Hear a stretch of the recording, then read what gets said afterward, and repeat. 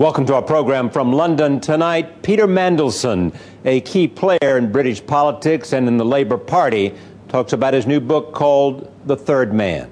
Gordon needed to recognise that, what the public were fearing, and that was a mounting crisis in our public finances. He needed to address that and explain to people what would be the solution to that those problems, just as he had been so good at explaining both the solutions to our banking crisis and the actions that we needed to take as a government to combat the recession. And he just did not get that right.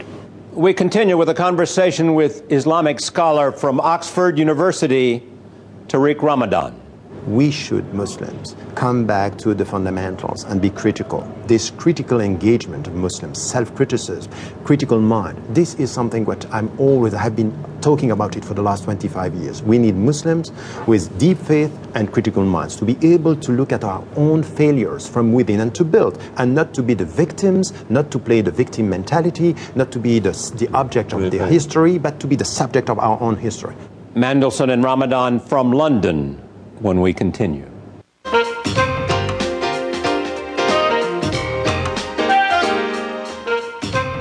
From London, a special edition of Charlie Rose. Lord Peter Mandelson is here. He's a member of Britain's House of Lords, a former cabinet minister under former prime ministers Tony Blair and Gordon Brown. He was a key architect of the new Labour campaign that helped his party rise to power in 1997. He later served as Secretary of State for Trade and Industry, Secretary of State for Northern Ireland, and Secretary of State for Business. He has now written a book about those years of public service. It is called The Third Man, Life at the Heart of New Labour. I am pleased to have Peter Mandelson back on this program. Welcome. Nice to be back. All right, let me get to some of the controversy first. That Tony Blair is not happy that your book is coming out as it did, because it, and that somehow it's created a little tension between the two of you. No tension between the two of us.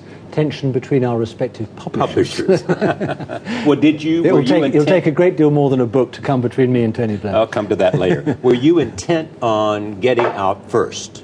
I was intent on getting my book into the bookshops as soon as I could, mainly because, while it's fresh in my memory, I wanted to get it on to paper, into print, but also because I want to move on in my life. So I did not want to wait for another year before I published what is a mixture of memoir, autobiography, and also history of New Labour. It's also based on a lot of notes you took as well. Of course. So you intended always to write a book, and you kept...